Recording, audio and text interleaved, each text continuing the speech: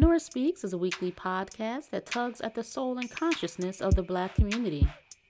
With show topics such as youth empowerment, education, women's impact, and civic engagement, Nora Speaks challenges the listener to not only join the movement, but be the movement.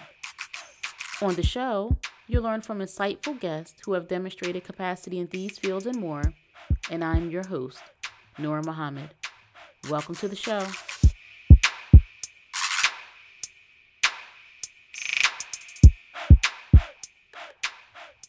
Welcome to another episode of the Nora Speaks podcast, and I am your host, Nora Muhammad.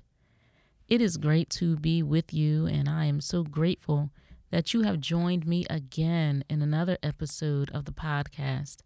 I am so excited to have this really wonderful opportunity to come to you week after week and to have you come back and tune in week after week and hear about news and views from my perspective. And I like to emphasize that I always strive to have a Black perspective in consideration of the significant challenges that impact our community and the tools and the resources and the strategies that I think are well suited to address the challenges that we have. And I came across an article recently in the online publication Madame Noire, and it really caught me feeling a bit dismayed, or it had me feeling a bit dismayed. The title of the article is "Black Women Can No Longer Afford to Save Broken Black Men." And I would encourage you who are listening to check out the article for yourself. I would like to know what you think about it. And I'm going to share in this episode what I think about it. I will make sure I include a link in the show notes so that you can access the article directly from the podcast. But as I read the article, many things jumped out to me that gave me quite a bit of concern, I would say. Essentially, just to summarize the article, and I hope that I do the author justice in my summation. The sister, it appears that it is a Black woman who wrote the article.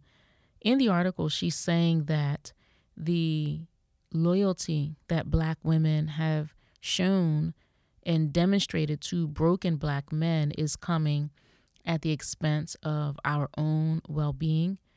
In the article, the author cites incidents in which Black women have been the victims of homicides at the hands of Black men that they've known personally.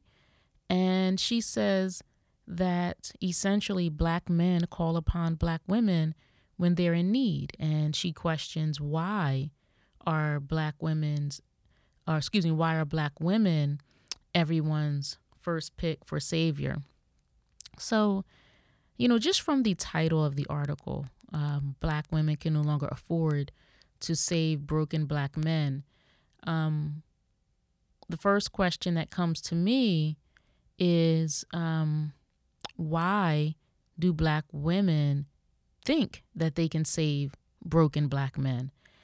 Where does that thinking come from? Where does that idea that a woman has the capacity to save a man who's broken? So that's the first question that comes to mind.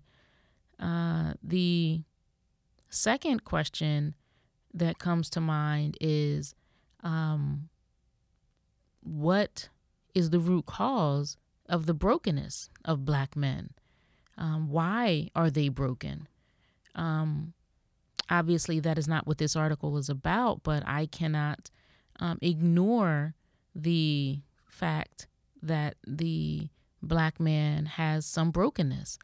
And then another question comes to me, are Black women broken? Or is it just black men that are broken? And the author asks another question, and she says in the article, or excuse me, it's not a question. The author makes a statement in the article. She says that my survival is more important than your rehabilitation. And who asked the black woman to put anyone else first? If your survival is more important than another's rehabilitation, who has suggested that that is not the case? And so I want to tackle some of the ideas that come to my mind in reading the article. And I want to do it fairly. I want to do it justly. I want to share my thoughts as earnestly and precisely as I can, because I find articles like this to be extremely problematic for the black community. I am one of those black women that love black men. I love black women. I love the black family. I love the black community. And I want to see all of us whole. I want to see the black woman whole, the black man whole, the black child whole. I want to see the black community whole. I want us to be whole again, and to be whole again with each other. And I find that articles like this serve to further create a divisive conversation, separating the male and the female. So let's get into it. The black woman has a savior complex. We have an idea, many black women have this idea that we can save black men or be a hero to black men and others possibly. And, you know, black women tend to be considered very long-suffering, very enduring.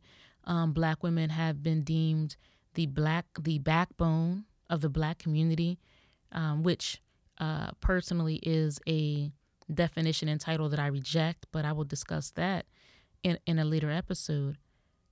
But where is this idea coming from for us that it is our job or our ability to save a black man? I recall years ago, I had a minister who used to always repeat that when you give someone something for nothing, you help ruin them.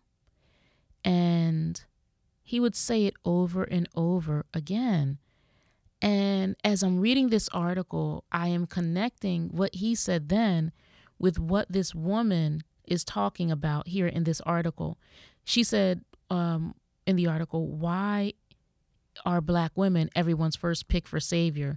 In the article, she talks about when black men need something, they call a black woman first. So my challenge is, why are we giving men something that they haven't earned and that they're not entitled to? Just because a black man calls does not mean that you have to answer if he is not deserving of that which he is calling for. She's not talking about a black man that's being productive and being constructive and being responsible in the community. In this article, she's talking about men who haven't gotten it together, men who are and have been irresponsible and have a history of irresponsibility. So, and she doesn't she doesn't discriminate. She's not just talking about mates and boyfriends, spouses. She's talking about black women's fathers and brothers and uncles and friends and other relatives. And so if a man is calling for something, sister, it is not your responsibility to fill every apparent need. Perhaps the reason why this black man is calling on you or me or us is because every time they call, we answer. And we answer and give them something that they haven't earned and that they don't deserve. And so, just like any stray animal, they're going to go where they've been fed, but that doesn't mean that where they're being fed, they're going to make a home there. And that's why we call them strays. So in this case, I would suggest, and I'll say that it's not, this woman did not necessarily ask for an answer to any of this. I think she's just making a statement that we can no longer afford to save broken black men. But I would suggest to her and to anyone reading this article that it is not your responsibility, especially to give someone something that they are not entitled to, that they are not deserving of, and that they didn't earn. So just coming right behind that, I have to say, if a woman is supporting someone who has demonstrated a history of brokenness, I'm not talking about, the husband that may have fallen apart at the sudden tragic loss of a parent or of a child, someone who has shown a history of responsibility and accountability and has hit hard times. That is not who she's talking about in this article. She's talking about those men who have been reckless in their lives. And so if we are making decisions to enter into relationships with men that we deem as broken, then at some point we have to turn the mirror and look at ourselves and say, now, what is wrong with my thought process that compels me over and over to choose to enter into relationships with men who are broken? What is that? What is it about me? And we have to do a careful self-examination of ourselves. See, this article is talking about black women no longer saving broken black men. And I would suggest perhaps it's not just the men who have the problem here. Maybe it is also us, women, who also have a problem in our decision making. And I don't want, I know in conversations like this, it can be triggering. People can get excited, get caught up in their feelings. And some women may rebut what I just said by saying, well, if I don't have a broken black man, I'm not going to have a man at all. And I would disagree with that. I would say that to some extent, greater or lesser, certainly all of us, black people in America, especially those of us who are born here, we have some brokenness with us to a greater or lesser extent, definitely. But those amongst us who show a history, a habit even of bad decision making, of poor choices, of irresponsibility, this isn't something that comes out in a relationship a year in. You can learn this about a person just after talking a month with someone and learning about them and asking those pointed questions and being strategic in the courtship or in the introduction. If we give ourselves time to get to know the person before getting intimate, before becoming physical, before we allow ourselves to be led by lust into a physical relationship, we should enter into a mental relationship and get to know the person. If a person lacks character, if a person lacks decency, that is not going to be too hard to detect, especially if we are refraining from physical intimacy early on into the relationship. And so what I would suggest is that we have to do a much better job in our own discernment. And if we are lacking in discernment, or if we are skipping the discerning process totally, then we really have to look at ourselves and see, well, what is it in us that we are so earnest to rush into a relationship with someone that is, one, broken, or someone that we just don't know that well at all. And then once things go south, we want to say, well, this man was broken. But it took two of you to enter into the relationship. When he asked you for something that he didn't earn, it was up to you to say yes or to say no. And so I encourage us to look at the decisions that we make that contribute to our propensity to have relationships with men that we deem that we are broken or that are broken.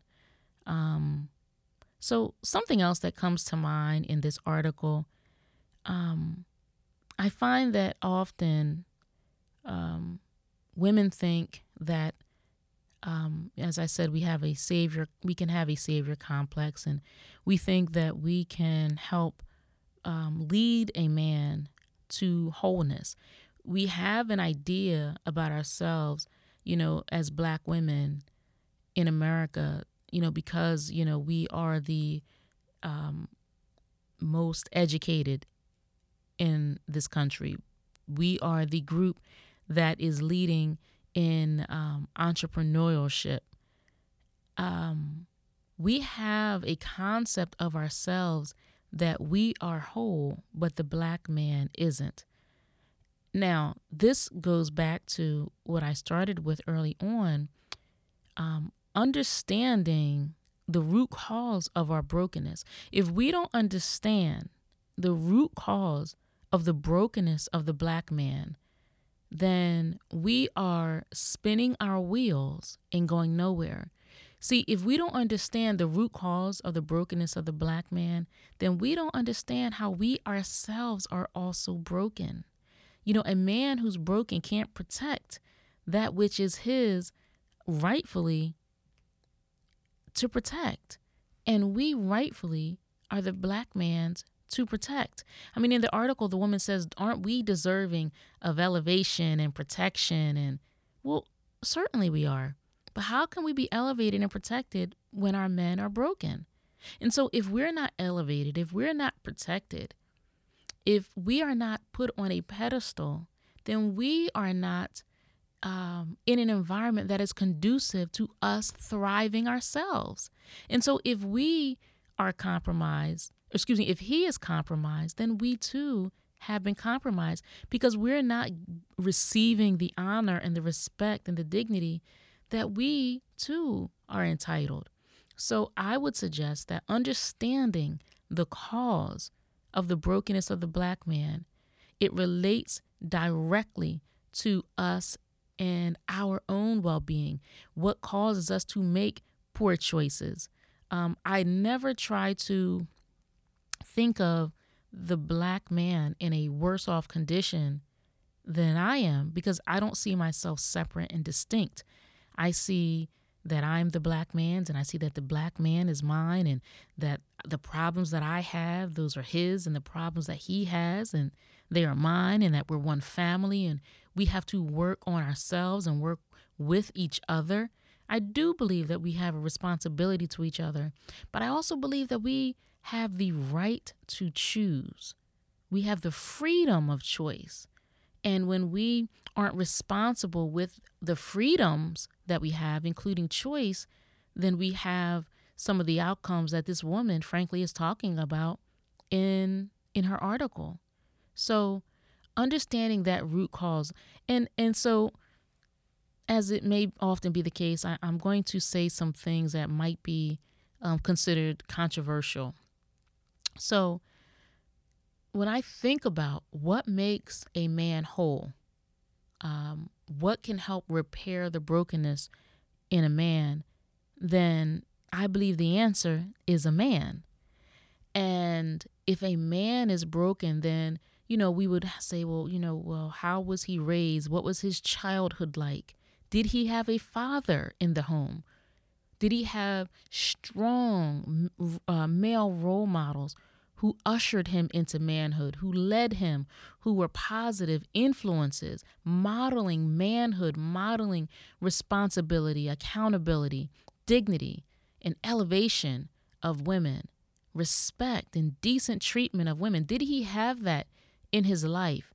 Did he suffer any abuses, any traumas in his life? What's happened to him in his early stages of development that impeded his growing and developing into a whole man? And so often, and unfortunately, we find there to be an absence of a father, an absence of a key male figure in the child's life. Often we may find neglect. Often we may find a incarceration. Often we may find single parenting by a mother. And so to that, I would say we have to work harder. If we can identify the absence of a man in negatively impacting, the development and the wholeness of a child, a male child, impeding or inhibiting his development into a whole male, then we have to investigate why men are absent in the lives of their children. And one of the greatest connectors, one of the most reliable mechanisms for a man, a father, to remain in the life of his son is marriage. Now, I know this is tough talk, and this isn't something that is that commonly discussed, but let's discuss it. What are we doing having children and not doing what's necessary and what's most reliable to secure the male attachment? And you would say, well, he should just stay around because that's his son. And he should stay around. And marriage helps that. Marriage helps a man stay around. That is the mechanism for boys to be raised by their fathers. As controversial as it sounds, and here's the thing, it takes two people to get married. So I'm not saying it's the woman's fault that the man didn't get married. However, if the woman had a child outside of marriage, it's because of a choice that she made. She made it with a man, but she also was involved in that decision making. So what I am suggesting, if we want the next generation of girls, of young women, to find men who are whole men, we must take the measured steps to ensure that these boys who are coming up and growing into adulthood with them have what's needed in their lives on a daily basis that will guide them into the wholeness of manhood. You and I as women cannot make men out of boys. That is like a bear trying to make a monkey by modeling what a monkey does. A bear can't model what a monkey does. A monkey has to be raised by another monkey. A bear can't be raised by a monkey. A bear has to be raised by another bear. So, and that these may be silly examples, but we have a notion at times that men are indispensable and that we can be father and mother, but then we complain that men are shiftless and men aren't responsible and men walk out when there is a mechanism that ensures the likelihood of that boy child and that girl child too to be raised with the guidance and the love of a father. And that is marriage. So I'm not saying that you should get married, but I am sharing the mechanism that is most likely and more certain to ensure the presence of a man in a child's life. Are you saying, Nora, then that it's the woman's fault that men are broken? Of course, I'm not saying that. I am saying that we can contribute to the brokenness of men by giving them something for nothing, whether it's in a relationship and we're being intimate with them and they have no responsibility, no obligation. How often do we call men dogs and because they're in relationships with other women in addition to us? How often do we do that? And we have not asked for a commitment. We have not demanded anything yet. We have not demanded anything from him, anything that has any kind of permanence. But we would offer our bodies to these guys and have and hope that he'll do the right thing. It doesn't work like that. And I don't know, maybe grandmothers are different, but there was a time when grandmothers would encourage their daughters and their granddaughters and their great grands on the right way to conduct themselves when they're, out there and finding themselves interested in men and boys. There was guidance that a woman would have from older, seasoned women so that girls and young ladies wouldn't make the mistake of giving themselves away to somebody who was unworthy or who did not demonstrate their worthiness. So, as this woman is saying, that black women can no longer afford to save black men, why would we think that was ever our role? Why would we think that that was something that we could do? See, that's a mistake on our part. That's us making an assumption that we could save them or that we should try to save them. We don't have the capacity to do that. That's operating out of our lane. We have the capacity to grow and to learn and to prepare ourselves and be ready when a whole man shows up. But in the meantime, it's not for us to give ourselves and to give our resources away to someone who has not yet shown any worthiness to that. And so, it takes two people to have a relationship. And so if the relationship is an imbalanced relationship, then you have to ask yourself, why did you make that choice? And even better, I need to make a different choice. And I need to make a different choice moving forward. It's one thing to make a mistake once, but it's another thing to have a habit of bad choices and then passing these same choices down to our children. I've known young women who are watching their moms enter into relationships with men or bringing men into the home or into the picture, and the guys just are totally unworthy. You can see that this guy is bringing nothing to the table, but mom is defending him and saying,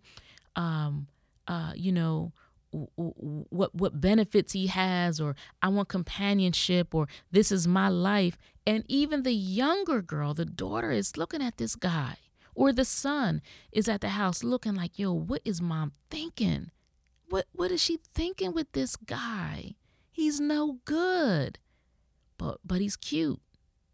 Mom finds him attractive. He says sweet words. He showed up with flowers, even though the lights were off because he was out gambling and didn't pay the bill. So we have a legacy or a history of making bad choices. But certainly men, our brothers are broken and sisters, we are broken too. But I don't want articles like this to create or widen the chasm that is already between black men and black women. We both have to get it together. When we do this thing of saying that one is greater or lesser than, we find ourselves in a world of trouble. And I believe that the Willie Lynch system remains at play.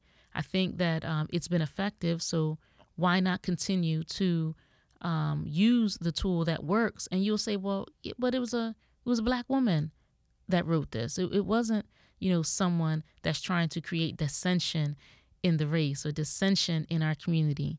Well, the dissension is already created in the mindset that is propagated for us. And so we'll read an article about a woman being victimized and how the man didn't come through, and it pulls on our heartstrings and we say, oh, that's just not right. And we feel the feeling without thinking the thought first. They made a bad decision. It is not just about him. And it's important to me because I love Black women so much that we examine ourselves and we examine the choices that we are making. I believe in the elevation and the respect and the dignity to which Black women are entitled. Sisters, though, I believe that we have to demand it first for ourselves by giving it to ourselves first. And that starts with the choices that we make, and what we let into our atmosphere, who we let into our space, who we share time with, where we spend our resources. That matters. And how we spend our time and where we give our resources, that is a reflection of what we think about ourselves. We are broken and we have to get ourselves together, but it's something that we have to do together. I don't believe that we have to be a separate and blaming each other. I say that we are both victims of the same victimizer and that we have to turn to each other and not the victimizer to find the cure for our victimology or victimhood. I believe that that cannot come from the one who broke us. Our wholeness has to come from within. And I urge you who come across articles like this, before you feel the feeling, think the thought.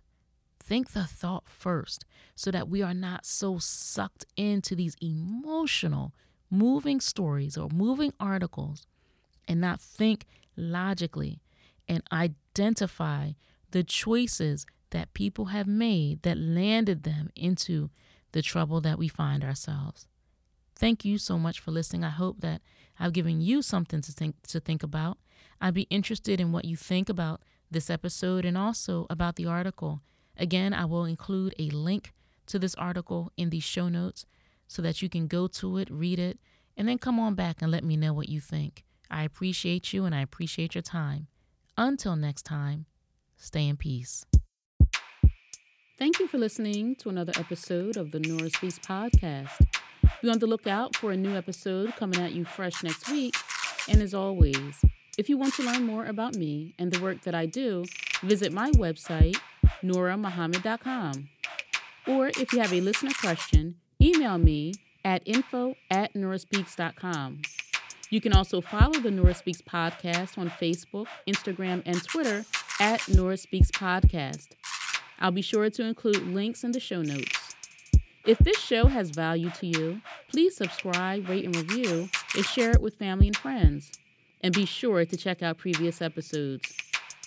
And remember, don't just join the movement, be the movement. Stay in peace.